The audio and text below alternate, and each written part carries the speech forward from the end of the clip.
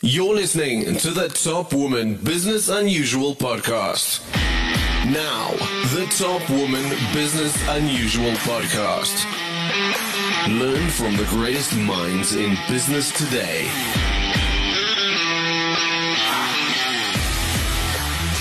Interviews hosted by Ralph Fletcher. Learn how to improve business, get tips from industry leaders, and be motivated by real-life experience. Top Woman Business Unusual. Hey guys, thanks for joining us today on this podcast. I just wanted to go through and just explain our goal of the Business Unusual podcast and really what we're trying to achieve at Topco. We're looking at helping organizations within South Africa and seeing how we can grow and do more business. And the way that we see that we can do that is by putting you in touch with those organizations that are shooting the lights out, those organizations that are blowing up their sales through their customer service, through innovation. What we've decided to do is to obviously, share these insights, these critical interviews of these business leaders from Africa and around the world. And we do that through these podcasts, through our newsletter, and through our summits and awards. For us, we're about introducing you to a trusted network of great companies in Africa. So guys, go to the platform, look it up. There's some great podcasts, there's some newsletters that you should be part of, but there's also some great events that you should either be looking to get involved in, and if you're needing help being introduced to someone, hit me up. Thanks guys.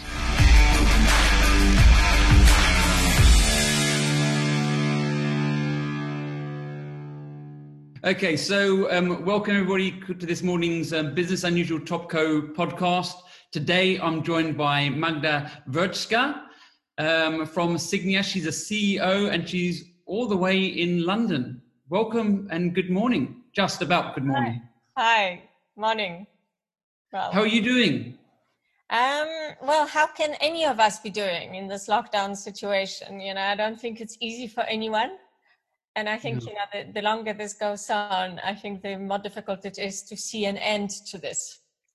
So I'm sort of torn every day between optimism and pessimism.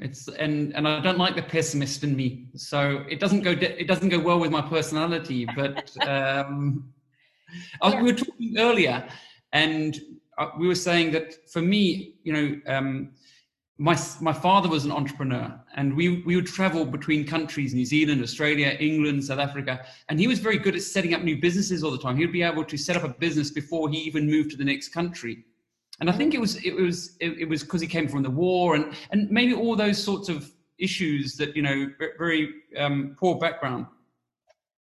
But I think, what I did realize is every time he does set up a new business, it does take time. Things don't happen overnight. And there's a lot of entrepreneurs who are looking for immediate success, immediate gratification. But life, unfortunately, doesn't work that way. And I suppose that's what concerns me a little bit, is that the time period that we have it's great to turn things off, but to get them going again, I'm worried a little bit.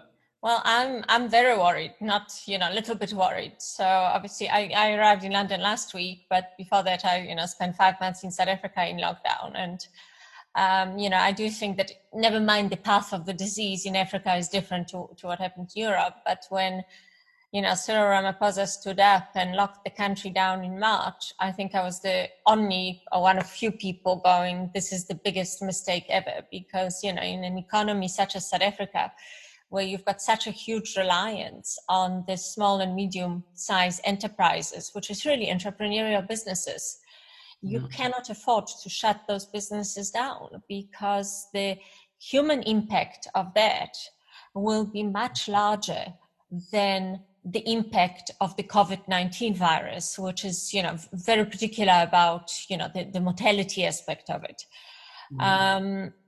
Unfortunately, politicians react to social media, politicians react to different pressures. But, a country like South Africa, the human cost of this lockdown and what has happened to people, poverty, hunger, crime, social issues, violence against women, all of those things cannot be underestimated. in the context of what has happened. And, that's very worrying and problematic for me. I think there's two sorts of thinking, isn't there? I mean, there's the unions again today about the schools. I don't know if you saw, but yes, I've got the 3 boys here because they're not going to school, and I almost thought it wasn't worth the risk of going to work because of the travel. So I think that their experience of trying to lock the country down, though, has really been locked down. So everybody's able to cope with this lockdown, which is quite funny in a way. But I mean, how are we? Is there, like Colin Coleman said to me about in November last year, he came to a event of ours and he spoke about a social compact. Is that something that you think is sort of needed in this period? Do you think there's so much discrepancy between business, government and Labour that we need to bring people together? So I think that there was a time for a social compact. And, I kind of made the point before when I was in South Africa that, I think in March, April, May, there was huge amount of goodwill from business, from just, the men in the street to enter into that compact with government to try and solve these things. And then you saw some, huge amounts of generosity in terms of the donations made to the Solidarity Fund. You saw Rupert's, Oppenheimer's, donating R1 billion each as family to the COVID relief projects. But unfortunately, given what has played itself out, and I so distinctly remember Cyril in his first speech talking about the fact that every cent that will be donated to this effort will be accounted for, will be scrutinized, will not be wasted. And, people donated, executives at Signet donated salaries. We were right there. I even participated in a government infrastructure conference where I said, you've got such a spirit of being able to mobilize solidarity that, I do believe pension funds would have invested right there and then in any, tangible relief efforts that were put on the table. Unfortunately, and you don't have to go far, but to open the Sunday Times yesterday to know that the social compact, the willingness to enter into a social compact with government was broken. So the looting that has taken place during this period of the very funds that we were promised will not be looted.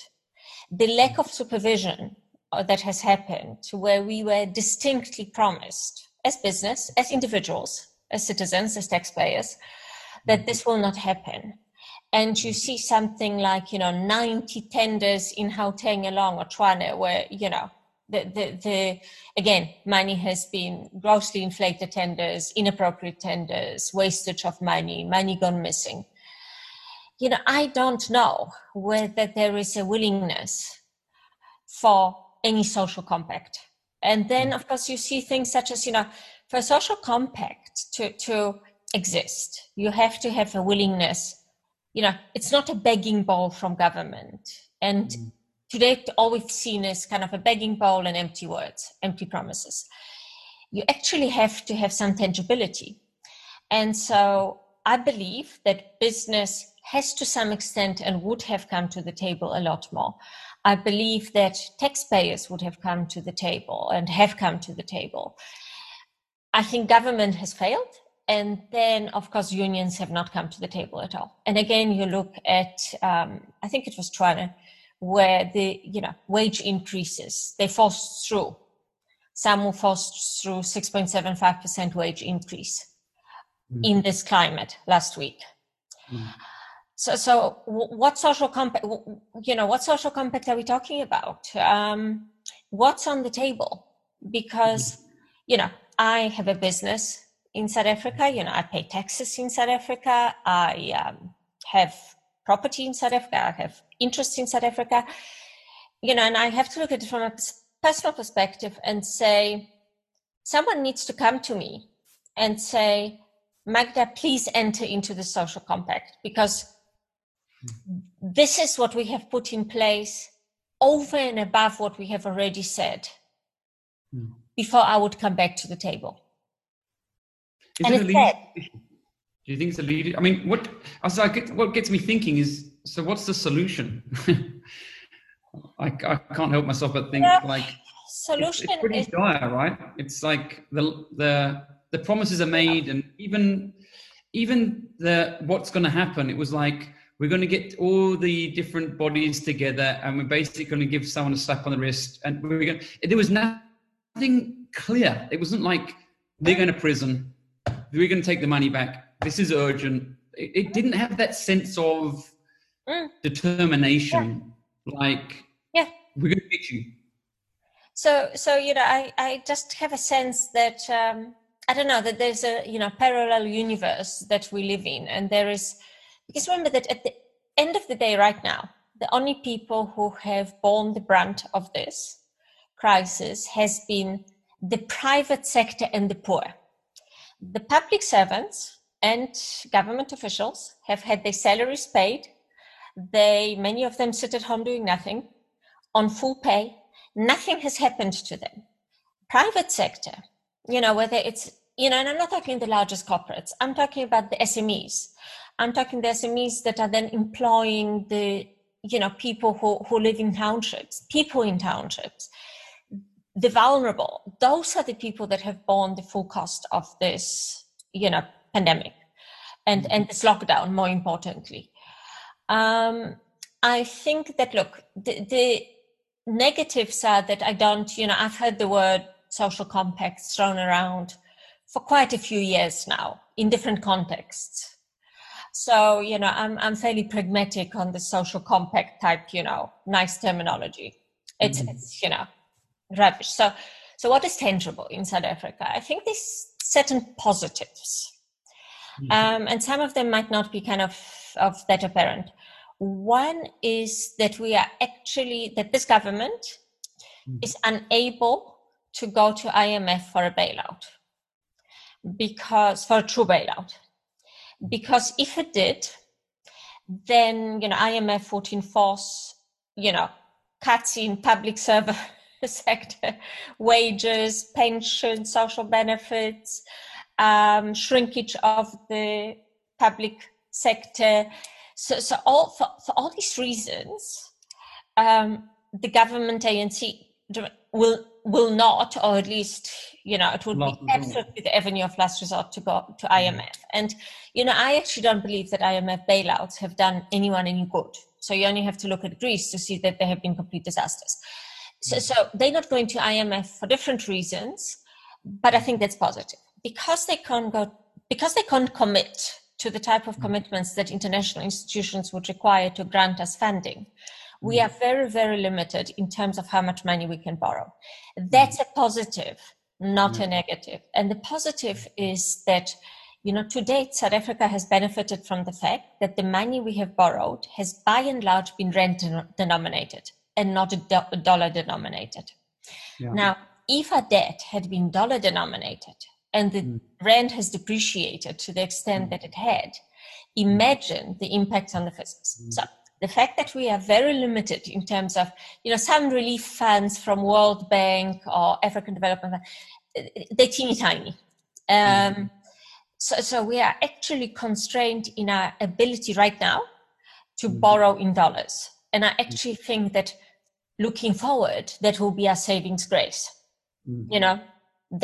Okay, so there is that. And then, in the private sector, because South Africa is, a country of fairly resilient people. And when I talk about resilience, I don't talk about just kind of entrepreneurs or small businesses, but I also talk about people who do live in townships, who are vulnerable.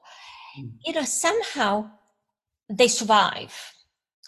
And so I think that resilience will, be a savings grace in the sense that people will adjust. Whether it means having less, whether it means spending less, whether it means, some of the things that we have seen is, huge amount of generosity in terms of, most families, if they can afford to, are maintaining their the employees that they employ, whether it's in a household, whether it's a small business, they're trying to help. You know, so the solidarity and this kind of compact that you're talking about almost exists between, you know, various sectors of the private sector without the involvement of the public sector. And I think that kind of, you know, and then of course we've always had a very large informal economy. So that's the economy, and not taxes are paid, where businesses, you know, be it spaza shops, be it someone selling fruit by the side of the road, you know, and, you know, be it illegitimate bootlegging, you know, and it exists. And I think that informal economy is potentially what's going to get us through this time, you know, not lead to a huge recovery, but at least, you know, hopefully we are not going to see people dying of hunger in this situation. I mean, I spoke to Davi Roodt a couple of months ago, maybe a couple of weeks ago, and he basically felt that the opportunities are there because as government's trying to take on more and not being able to deliver, it's creating opportunities for entrepreneurs to then take on some of those opportunities and deliver and solve the problems that we have. So it's actually encouraging more entrepreneurship than what they're taking on. But I think it still brings some fears into our lives. How do you see, I mean, there is a sense when I speak to people that South Africa looks like it's going to come out in many ways better than other countries. And it seems that that's not felt necessarily when I speak to my friends or, you know, people at the lower levels. So from a higher level, people think, no, we're going to come up better. And I'm not sure if it's because, like you mentioned, of the borrowing. So because the UK is borrowing such high amounts, because the US is borrowing such high amounts, because their lifestyle is so high that they're going to be in a debt trap where we're not going to be in that same level of debt. Is it that? But then I look at the poverty that we've got here, the people on the ground, and I suppose that fear, there seems to be a fear possibly. I don't know if that same fear is in the UK or America. Well, you know, of course, you know, so let's look at the, you know, in South Africa, I think the poverty has always been there.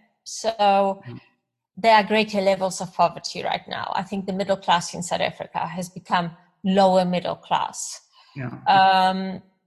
I think that, you know, given what has happened to the rand, so I think the entrepreneurship that you're talking about will also come from the fact that the rand has depreciated. So everything that you import will become and is now so much more expensive that you hopefully, that creates opportunities for domestic manufacturing, for domestic supplies. So if you can source goods domestically as opposed to importing them, you will. If you can make things domestically as opposed to, you will.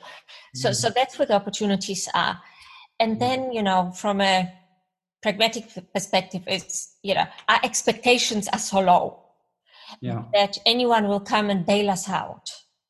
That I think as a nation, and I'm again excluding government or the public servants or the teachers' unions, but I think, you know, as a nation, expectations are low. We know no one is coming to our aid, not the government and not anybody else.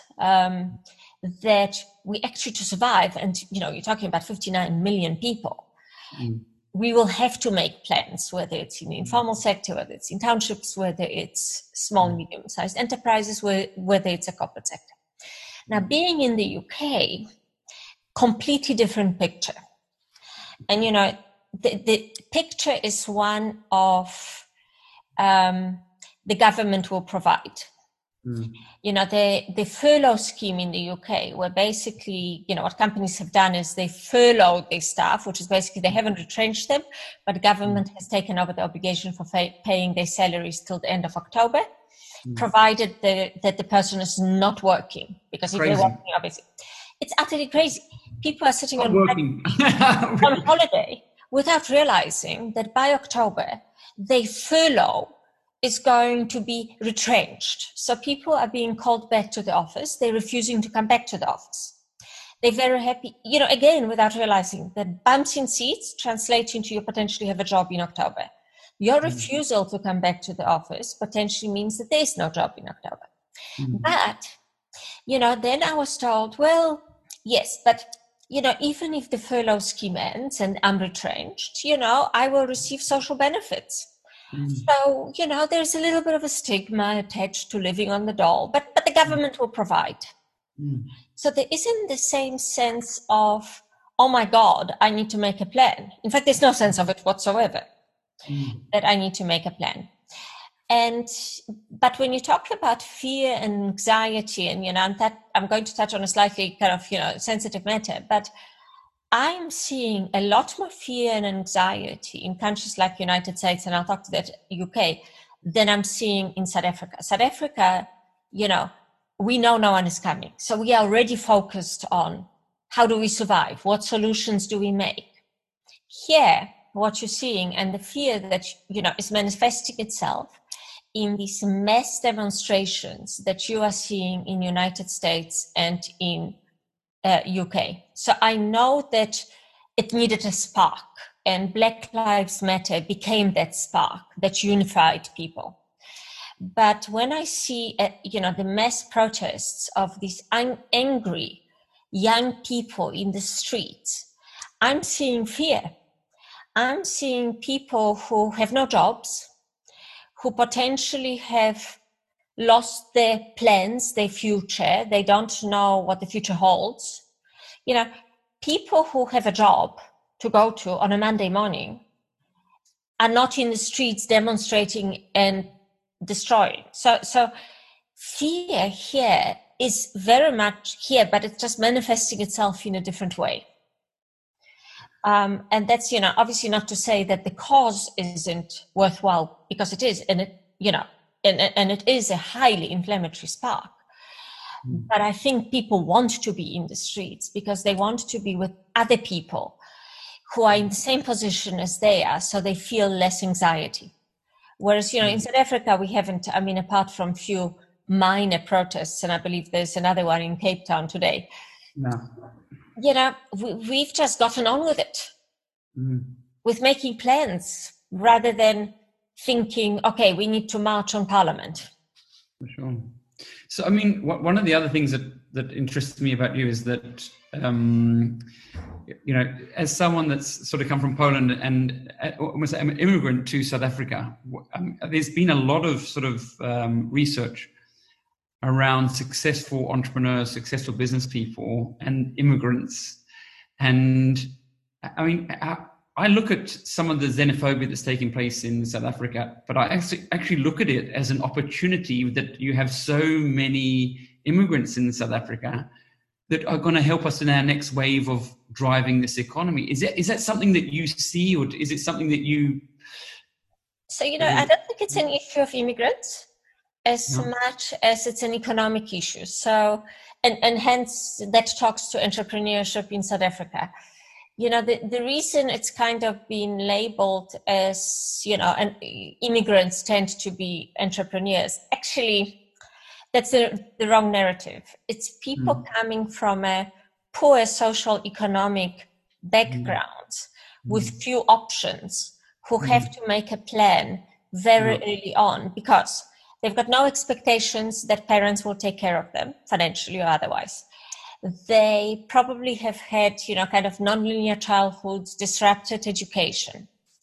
They know that their parents have nothing and you will have to support your parents, and potentially your greater family.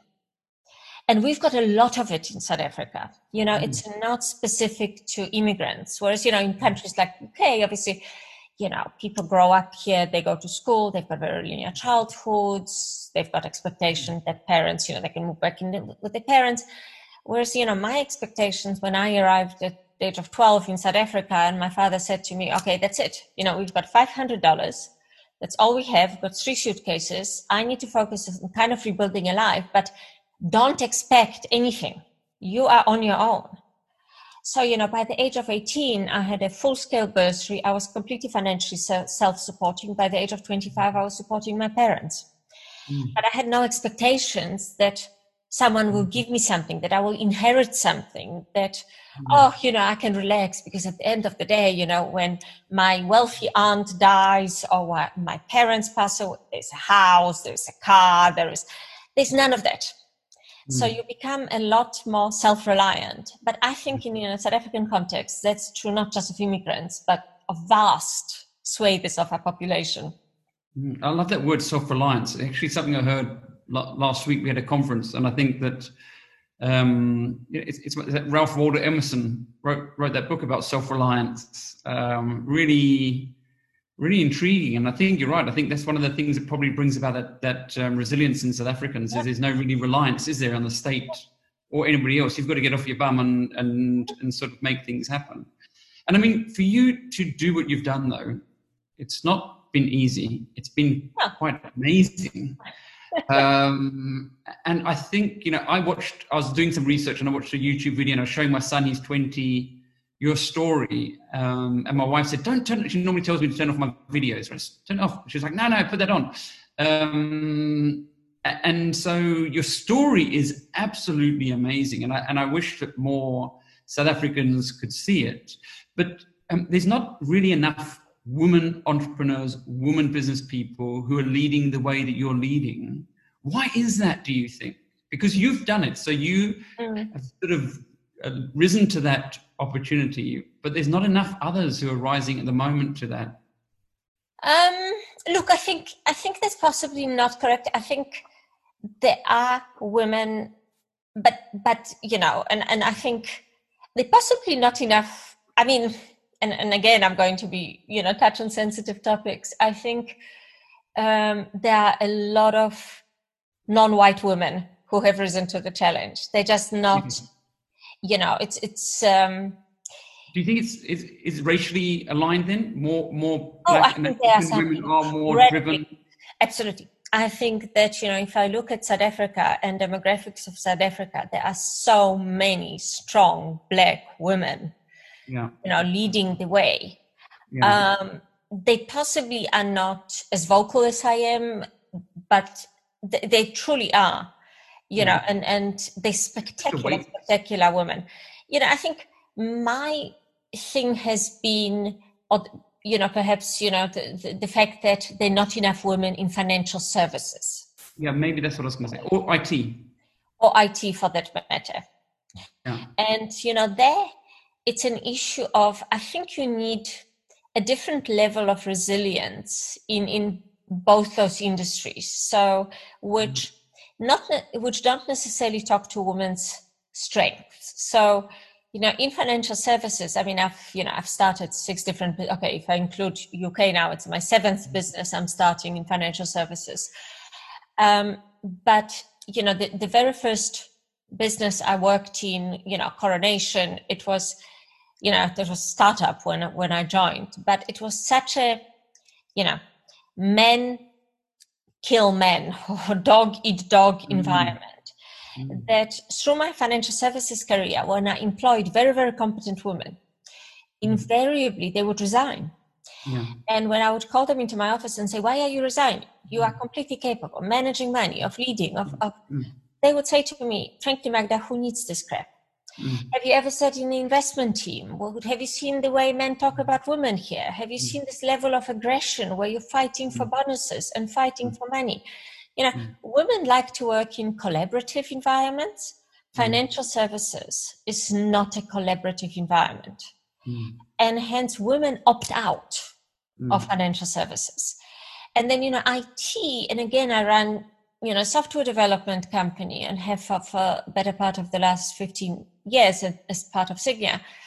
And there, I think it's again a different thing. The really talented software engineers tend to be extreme introverts. So, they would sit next to each other, but they communicate via some WeChat on the screen. Women talk. So it has nothing to do with whether they're capable or not. Of course they're capable, but they don't want to work in an environment where no one makes eye contact. Yeah. Again, they opt out. I've forgotten his name, Jordan, and he wrote the 12 Principles of Life, I think it was called. Yes, oh my God, that goes back Oh my God, takes me back to my early 20s. I think it's one of the first business books I read. I had to work off my bursary at Southern Life, and I was sent on some course, and that's the first book that I was given to read, the 12 principles. That's correct. Talks around, and they ask him about gender empowerment, and he basically said he doesn't believe that women they've made a choice to not take on some of these opportunities. Yeah. It's not, and so either we've got to change those sectors to make them more, I don't know, not appealing for women, but certainly more humanize those sectors and take away some of the, I don't know, the toughness in that. I'm not sure. I'm not sure. It's you really would have to culturally change those organizations, because in financial services, I mean, if I look at my path through financial services, and again, it's not been a linear one. I worked in an environment where, I wasn't leading a company, so I couldn't set the tone. And, I can tell you, those were rough years of, you are being beaten up and beaten up and beaten up. And when I left Coronation, I said, never again. And that's where, I set up my first company. Then, that was bought out by African Harvest, but I was CEO of African Harvest. Mm-hmm. Then when I sold African Harvest, I started Signia. But I had a very clear mindset of, I will never have a male boss again under any circumstances. So I can build. Be that bad? In the financial services sector, yes. I don't want to work. So again, if you came into Signia, you would find that it's a very non-traditional financial services company. We don't tolerate infighting. We don't tolerate, the team of people I have with me, some of them have worked with me for 20 years. Yeah. And it's a completely collaborative effort. People might have a very different perception of me in real life versus what it is inside the business.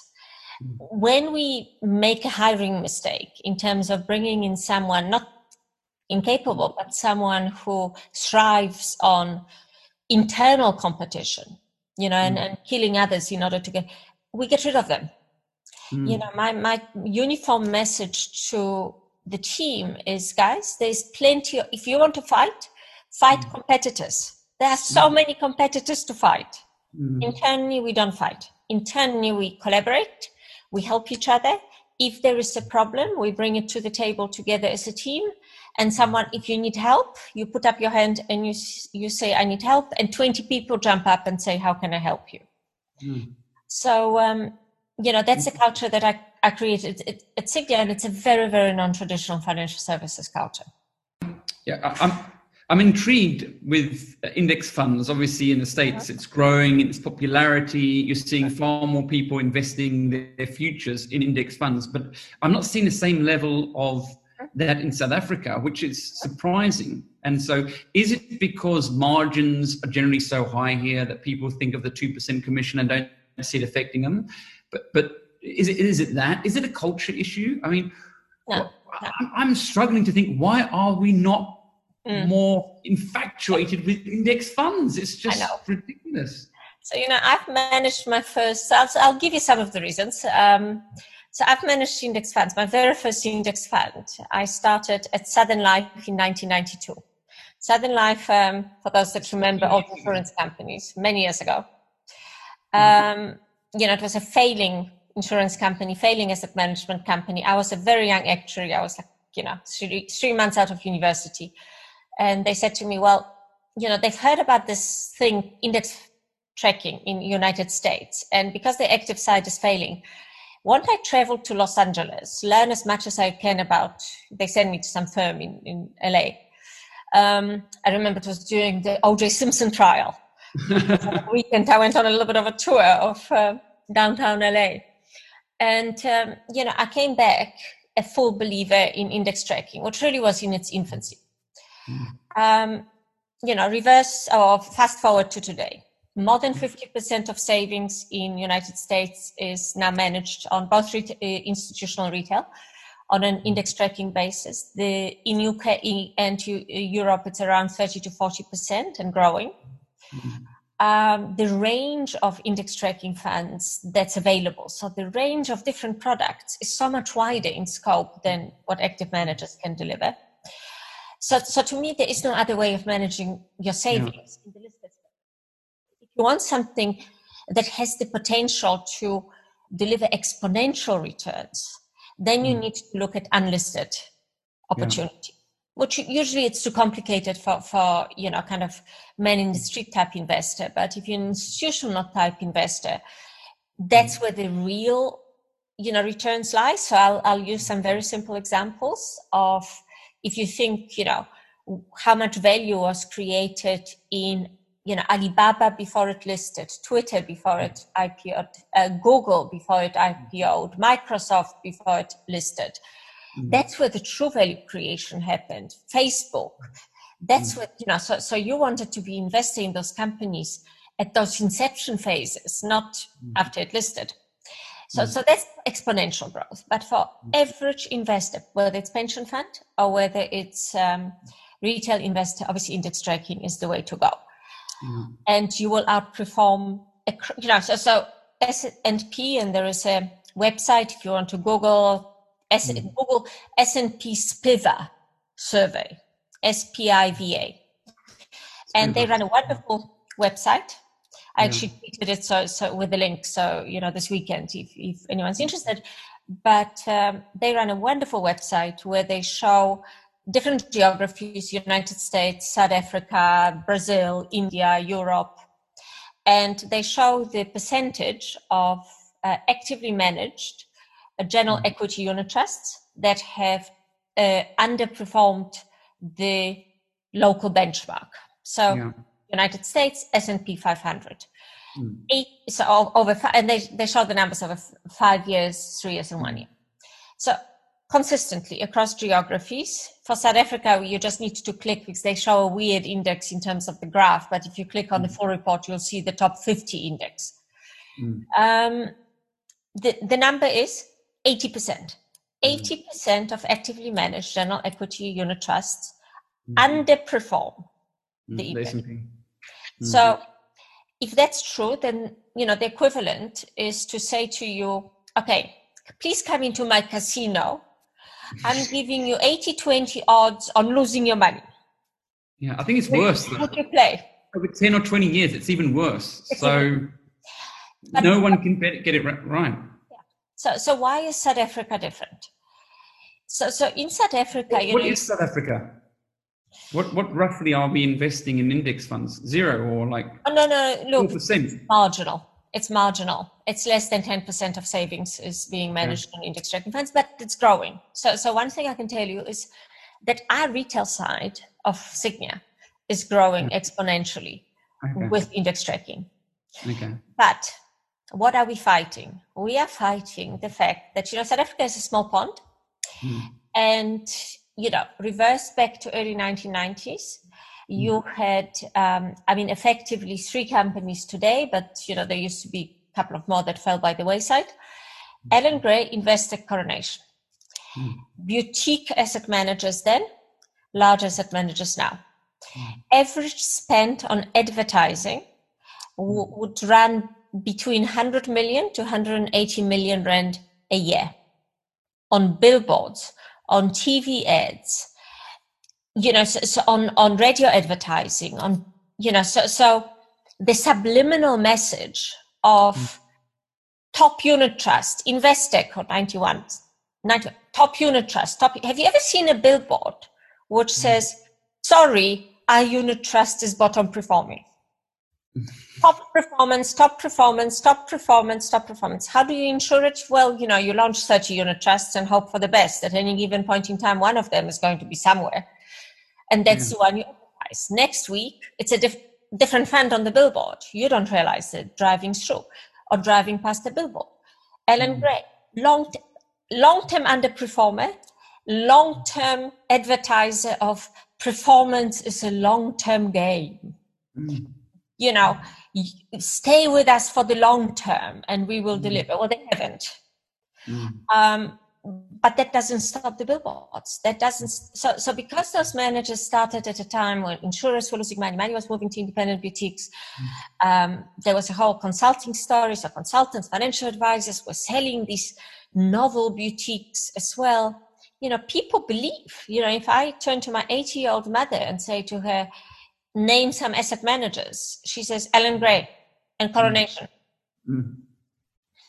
So in the context of that, how do you compete? Particularly that with passive, your margins, of course, are so much smaller. We charge a fraction, a tenth of. Our S&P 500 index tracking fund charges 0.1% per annum. Versus an actively managed international fund, Coronation, Investec, usually the fee is 1.5% per annum. 1.5, yeah. So look at the margin I have to spend on advertising, which is negligible, versus Alan Gray of this world. And I mean, I know that you also, I don't know if you're selling or you're helping people invest in Berkshire Hathaway. Yes, I mean, just for fun. Just for fun. It's just for fun. I mean, have you met him? No, I haven't met him. Obviously I've been to Omaha to listen to one of those crazy rambling, and I watched the AGM online. Thank God for COVID, actually. I also did. But what interested me was when he talked right at the beginning, because I was also looking for a big investment to save some organizations. He's got like 135 billion on cash. And I thought, wow, this is his time to shine. He's been saving for a while, but then he hasn't invested. And then he spoke about the story about him when he's in 29, when his father was fired the day it happened. And then 9 months later he was born. And then if you invested that day he was born, 9 months after 29, that the market, if you invested $1,000 in 2 years' time, it would only be worth 100. I think it was 130. Yeah, it was a terrifying set of slides. 87% decrease in the market. I know. And I'm wondering, I don't know if you are, is the market going to turn again? Because I looked yesterday again, and I look at Apple higher than before. S&P almost where it was at. I know. Post-COVID, everything. Some of them are above. Some are above. Apple, I think Apple's maybe 20% above post-COVID.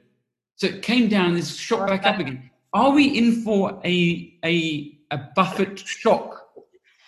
So what's happening in the markets? And look, it's not dissimilar to what happened after the global financial crisis, but it's worse this time around, much worse. Yeah. You've got a complete disconnect between the share prices. I mean, there are a couple of things happening, but you've got a complete disconnect between what's happening in the stock markets, and I'll explain why, versus the economy. Yeah. The economy is plunging. The same corporates whose share prices are sky high, actually, the fundamentals are short. And the fundamentals are short because consumers are short. You can strip away. I mean, I'm and I've always been in love with economics, and in particular macroeconomics. And to me, you can reduce macroeconomics and all the jargon, all the theories to one factor: consumer spending. And people are not spending. People feel poorer, are poorer, or are. So until you resolve that, the fundamentals, economic fundamentals are short, and hence corporate fundamentals are short. But in response to that, globally, central banks, like they did after the global financial crisis, have thrown enormous amount of money at the problem. So they've basically made loans available at negative interest rates. So they're actually paying you to borrow money. Now, the concept post-global financial crisis and now has been that if you give banks, free money, they will take that money and grant loans to businesses and consumers so that people can borrow money, spend, and that's how you restart the economy. Of course, that's not what happens in real life. The same banks, of course, they take the money because they can borrow it at zero interest rates. And what do they do with it? They speculate. They invest that money in the stock markets. And by investing in the stock markets, they push up shares prices. Now, in this space right now, what has, the share prices that have been pushed up are in particular technology shares. So you will find that although it's indices that are being driven up, like S&P 500, what's pulling up that index is companies like Apple, like Microsoft, like Google, like Amazon, anything that is perceived to be a technology platform company, something that can benefit from online sales, from virtualization of the world.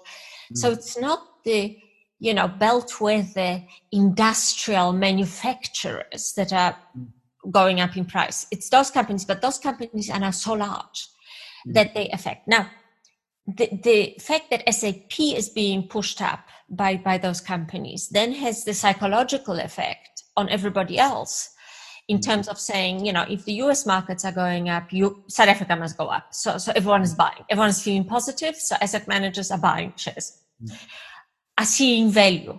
I look at some of this crap and I go, I'm seeing no value. I'm seeing risk to the corporates. Where do you invest then? Where would you invest? Knowing what you know, where do you invest? In manufacturing companies? In agri?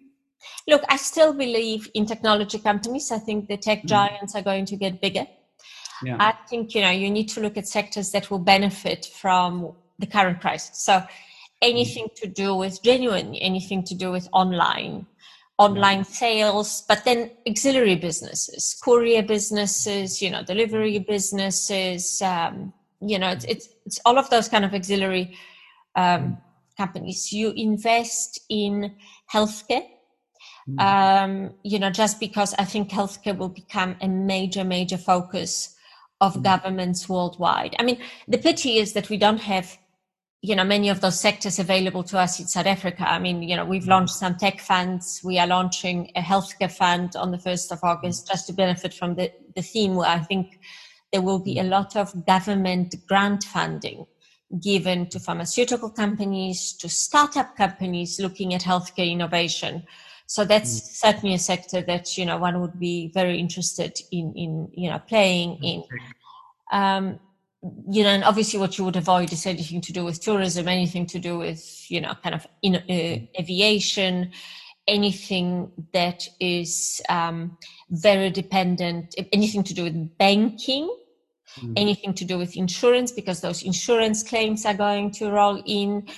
The, bad loans are going to materialize on the balance sheets of banks. So, so you've got to be kind of, if you want to look at it from thematic short-term perspective, because, long-term perspective, if you've got a 40-year time horizon, nothing about investments, you invest in high equity, hopefully passive fund, and like senior skeleton 71, and forget about it.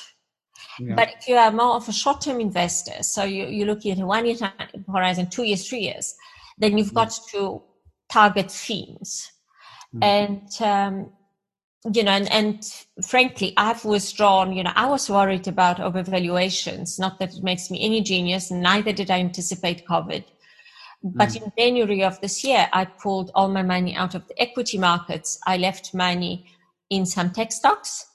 I invested in flexible income funds because of high yield. So I thought the yields were very attractive. And the rest of the money I pumped. And again, I did not envisage COVID. So I'm not any genius here, but, I found a very exciting company in the UK called Oxford Sciences Innovation. And it's a company which is a joint venture between Oxford University, some leading asset managers. We managed to acquire some shares, and they basically have exclusivity on commercializing all IP emerging out of Oxford University. So they spin out companies, and most of the companies, given that Oxford has, is a number one medical research university and life sciences research university in the world, most of those spin out companies have to do with healthcare innovation. So I actually took a big chunk of my money and I invested that in Oxford Sciences Innovation, not envisaging the pandemic. Well, you did well. But, one of those companies is involved in the Oxford vaccine project. So, but I mean, we had Lady Panda at our event last year, and I think what I saw for a little while now is there's so many like books around founders at university doing a thesis and then launching their business as a student. They're seeing it on the ground. I mean, the names are, known. And so what I also saw is in the UK, somewhere like Cambridge, also like Oxford, but I think it's something like, I don't know, I've forgotten the amount. It's like 100,000 businesses are funded at Cambridge. It must be similar in Oxford by the university, and that's both helping mentoring these graduates. And I asked, UCT, all our universities in South Africa, why isn't the same thing happening? Is it an opportunity, Magda? Is it an opportunity to get behind our university, get behind our students, and start putting in fund together where we start also, because I saw what you did and I was like, wow, that's classy, and I'm glad you're getting the results from that risk, because, it was ballsy to do it. But, and I looked at that and I thought, wow, why aren't we doing that here? Or is it harder than that?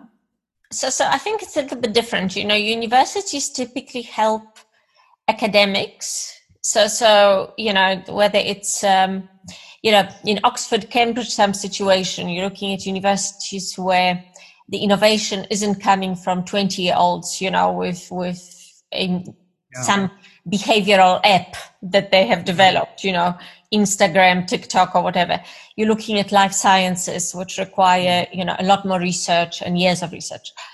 But universities typically only assist insofar as registration of patents is concerned and registration of, protection of IP. The funding comes from venture capital firms. And if you look at Stanford University as the best example, because it's so absurd, Silicon Valley. Here's Stanford, known hub for computer sciences, artificial intelligence, machine learning. And you've got the Sand Hill Road leading up to Stanford. And there is a VC firm after VC firm after VC, like vultures surrounding the university. So you've got all these, and it is tech focused, so it is youngsters. Yeah. But literally, they're spoiled for choice. They've got an idea for something. Yeah. They literally walk down the road and select their firm to talk to and pitch their business model.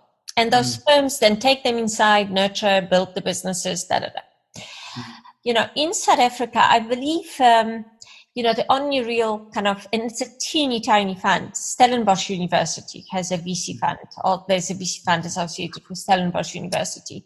Yeah. So I think it is an opportunity in South Africa. Yeah. What's happening in South Africa, which is so sad, is where we've got these really, really bright minds, be it and it's easier to talk about it in the context of, kind of IP associated with tech, because it's quicker to market, it's faster, it's easier to understand than talking to you about diagnostics, that originate out of Oxford, or, vaccine platforms, or, there's a lot more hard science behind this. But, tech in South Africa, if you are a youngster early 20s, and you've got some brilliant idea for a brilliant app, for a brilliant business model, you typically leave, you emigrate, and you approach. How do we stop that? Because I agree, and then we get these brilliant minds that we've educated that leave the country when we need them to add value, and so everything's there. And so how do we change that? So that was the one sort of dilemma I'm seeing quite a lot. Great minds. No. So am I. Look, I think it's a combination of things. So capital availability and making capital available is one factor. Yeah. But I think, it's also the fact that it's not cheap and it's risky, because in many of these ventures, unless and this is what Oxford has done particularly well with OSI, because the Oxford Sciences Innovation as a company nurtures these entrepreneurs. Yeah. So they've set up a whole company to nurture, the founders. Yeah. So you would have to set up exactly the same ecosystem in South Africa, where it's not just an issue of money. It's an issue because, in most of these cases, these people have no idea how to commercialize a business. They have no idea how to draw up a business plan. So they might have a brilliant idea, but from that point on, you need to, and they can execute technically on delivery of an app, say. But to turn that into a business, which is commercial, revenue producing, that takes mentorship. It takes business mentorship. It takes people with, years of experience behind them to take. Seems like sales is an issue. So it's a collaboration type effort. So it's not an issue, it's not just an issue of funding. It's an issue of business mentorship of say youngsters coming out of universities. And I don't believe that we've got a venture capital culture in South Africa. We don't even have that as a sector. There are no venture capital funds. It's not something that anyone has looked at or has done in the South African context. And look, I set up that business. I set up a venture capital business in London last year. And, I'm still on a little bit of a learning curve myself. I mean, I've got the commercial experience, so I can certainly lend the commercial expertise to this equation. But, the idea would be if, I can make the business in the UK a success, then I will have a template that I can possibly bring into South Africa and introduce it in South Africa. But, I don't believe that right now, if you look at financial services industry in South Africa, that we actually have those skills because there are no venture capital funds. So, I mean, in doing my research on you, one of the things that came across really often was this phrase, scanning the environment. And I thought to myself, well, if I'm going to leave with anything, right? Because I think that your background is unique. I think your motivation is unique. It's clear that it's been hard work that sets you apart. I think you're so highly respected. It's unreal in terms of combating corruption and being a voice for business. It's like we can't applaud you enough, really. But I'm just thinking on something that other people can take away from you. And I don't know if you've sort of worked this out, but it seems like when you were studying, you scan the environment. When you were looking for a job, you scan the environment. When you're looking for investments, you scan, and you say scan the environment. And I'm like, can you give us like 5 or 10 steps to successfully scanning the environment? Can you leave us with that? Sure. So first of all, in terms of entrepreneurship, and I always say to people that I encounter, because, if you encounter an average 20-year-old and you say to him, what do you want to do in life? The answer is the same. I want to run my own business. Yeah. Now, actually, the world is divided into people who do want to run their own business and those that actually don't. Yeah. They want a comfortable job in a large company where they've got job security. So first of all, recognize where you are, and there's no right or wrong answer. Recognize what type of an individual you are. Don't push yourself into entrepreneurship field. If actually what you want is a really nice job at Old Mutual, nothing wrong with that. Then go and win the battles in a company. If you're in an entrepreneurial field, then you need to be able to absorb as much information around you so this is the scanning the environment as you possibly can. And you're doing it constantly. So I wake up in the morning. I mean, apart from the fact that I then get on a treadmill for 2 hours. I want to talk about that as well, by the way. Oh, we've got no time. But yeah. I do triathlons. So I won SA Champs 4 years in a row. Okay. So I can relate, but 2 hours on a treadmill. Yeah. That's tough. I watch crime series. That's my fascination with corruption. And documentaries. And political documentaries, learn about the world. So this is where macroeconomics comes in. You look at geopolitical events, you look at what's happening in business. You look at, politics, the convergence of politics and economics fascinates me. Because, in particular, central banks, politicians have started to play a much greater role in business than pure capitalism has ever envisaged. So you cannot ignore, you've got to look at economics, you've got to look at politics, global politics, and those forces. And only then do you actually look at the private sector and companies and, what those sectors are doing. So I subscribe to multiple publications. Absolutely, anything from, slightly trashy things like The Telegraph to, sorry, don't quote me, to, Financial Times, to The Economist, to the New York Times, to, Washington Journal, to Business Live. And so I start my day by scanning all the headlines and reading the the articles that catch my eye. So I start my day with, okay, this is what has happened.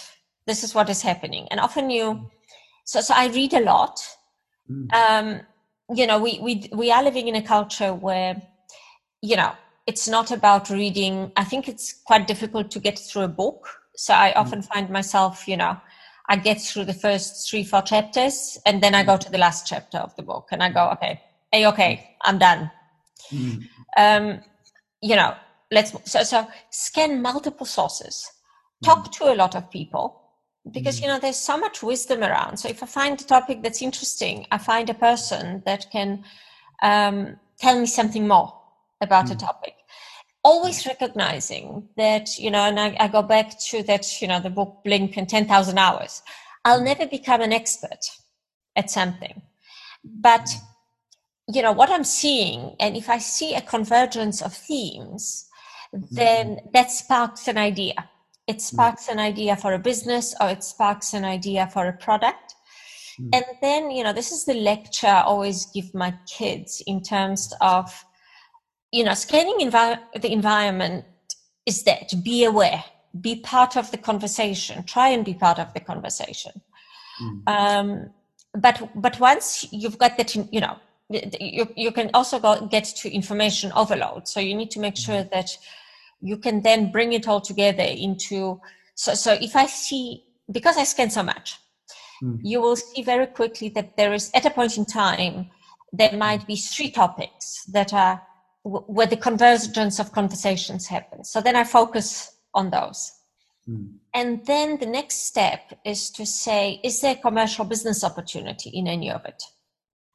And if you actually think there is, this is where the bravery to make decisions comes in. Because, I've actually gave a lecture to my 2 university sons last night. And I said, there is only one thing in life that's black and white, and that's death. Life and death. Everything else is shades of gray. You're living in shades of gray. And hence, every decision, whether you want to make it or not, and the world is plain, is full of people who don't want to make decisions. But any decision you make in life is a function of operating somewhere in that shade of gray and weighing up, here are the pros, here are the cons, here are the pros, here are the cons. Once you've done that in your head, what distinguishes people who become leaders versus the ones that don't are people who are willing to, based on imperfect information, make decisions. And it doesn't mean that it's always the right decision, but it's that willingness to make quick decisions based on imperfect information that distinguishes people who lead and people who follow. And so to sum up what you're saying, it's because I've heard this before as well. It's speed's obviously a big thing, and it's rather make a decision than no decision at all. And then if you make a decision, don't feel compelled to stick with that decision. You can always change it. Backpedal. The moment I have no qualms about having made a decision 6 months down the road going, what a stuff up. Guys, I'm the first one to say, wrong decision, reverse. Yeah. Wrong decision.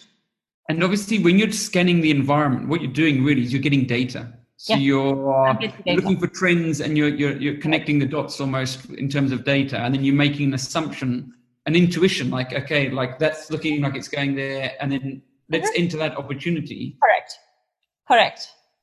And some of them might be terrible. I mean, I made a terrible decision around Bitcoin. I honestly bought into the story of this is going to be digital gold. We need to launch a Bitcoin ETF, Bitcoin exchange.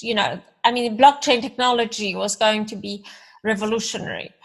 It might still be. Yeah. I'm not saying the concept of blockchain isn't solid, but is Bitcoin going to be the digital gold?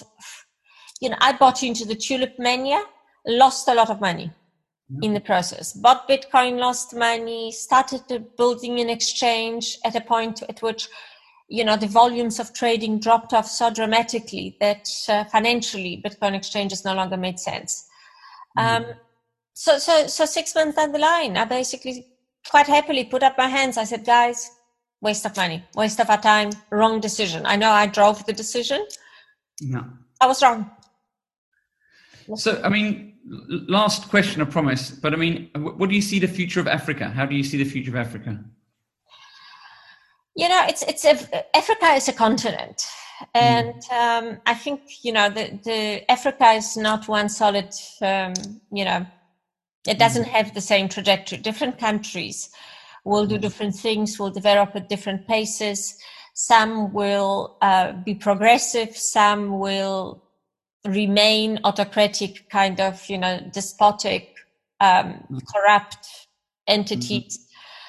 I find, so I prefer to talk about South Africa because I've always said, there's a tendency, just like Africa is made up of different countries with different dynamics. Just like Europe is made up of different countries, different cultures, the same thing applies to Africa. So I like to talk about South Africa because to me, South Africa is kind of a convergence of a whole lot of good and a thin layer of bad. And the thin layer of bad, unfortunately, tends to sit in government and steal. But, I don't believe that 59 million people in South Africa are corrupt. I actually tend to believe that 59 million people in South Africa are, honest, hardworking. They just want to survive. Yeah. They want to live. They want a thriving economy. They want to educate their children. They don't want to steal. So that corruption layer is actually very thin. Underneath it, every time I come back to South Africa, you have happy people, you have smiling people, you have people willing to help each other. There's so much positive energy around it, which it's just a pleasure. You go to a restaurant, people smile at you. You go to a restaurant in London, trust me, no one is smiling. So, that kind of optimism and positivity has a lot going for it, apart from the fact that, South Africa is one of the most beautiful countries in the world from natural beauty perspective. So if we could sort out a government and the way the country is run, and I again don't think it would take a lot, but unfortunately it would take a lot. On one hand, it's not a lot. Blockchain could help that. Yeah. Then, why would I want to live in, and I split my time between, as I said to you, London and Cape Town and South Africa. But why on earth would I want to, it's summer in London. It's 16 degrees outside. It's gray and raining. And I haven't seen a tree for a few days now. Versus I'm in Cape Town, greenery all around. A mountain in the background, ocean on the left, mountain on the right. It's in front of me. From a life perspective, where would you rather spend your time? In a kind of concrete jungle or in a real jungle? Or, in something as beautiful as South Africa. So I think that, if more people were a little bit more engaged. And I've tried in my small way to become engaged in, be it, I've chosen the hobby horse of fighting corruption because, I just happen to be able to do forensic, analysis work on where the money where the money goes. Yeah. But if there were more people calling out corruption from the private sector and the general populace, if people just rallied around the cause of eliminating corruption, holding people accountable, naming and shaming, I think you could build up a huge spirit of solidarity in South Africa, which could propel the country forward. So I don't think it's all doom and gloom, despite this pandemic that we're living through. I really, truly don't. I think with the correct leadership, and I'm not saying we have correct leadership right now, which is tragic for me to say, because I actually did think that we were on the right path, and now I think we're in a, holding pattern. It's not as bad as Zuma, but it's nowhere near the potential that was expected. Then, I think South Africa could thrive. I think some of the problems we will not eliminate in a lifetime, problems of inequality, we will not eliminate but, things like poor education, with technology, with free data, with free cheap plastic laptops like Uruguay has done. You don't need teachers or teachers' unions. You need one teacher on a screen. But that's what they're scared of. I know. Lecturing to, the best teachers. You could have 200 best teachers in South Africa actually educating every single student and pupil in South Africa using laptops and technology right now. For sure. It was amazing, and we're very grateful and honoured to speak to you. We hope the weather turns in London for you. Oh, I know the feeling, especially if you can't shop. The beauty of London is shopping, and if you can't shop, it's dreadful. No, it's dreadful. It's dreadful. Yeah. I'll be back in South Africa the moment the borders open. Well, hopefully you can go to the pub and get a wine or a beer or something I can get a glass of wine. You can get some wine. There you go. Cheers to everyone in South Africa. We're all jealous. I've got wine. Thank you so very much for your time, and best of luck with Index funding as well. And The Apprentice, we'll be looking out for you at The Apprentice. Well, let's see if it's at all possible given the pandemic. That I think is film production has taken a backseat to everything else. So if it happens when it happens, I'll be there. Thank you so much, Magda. Absolute pleasure. Thanks for having me.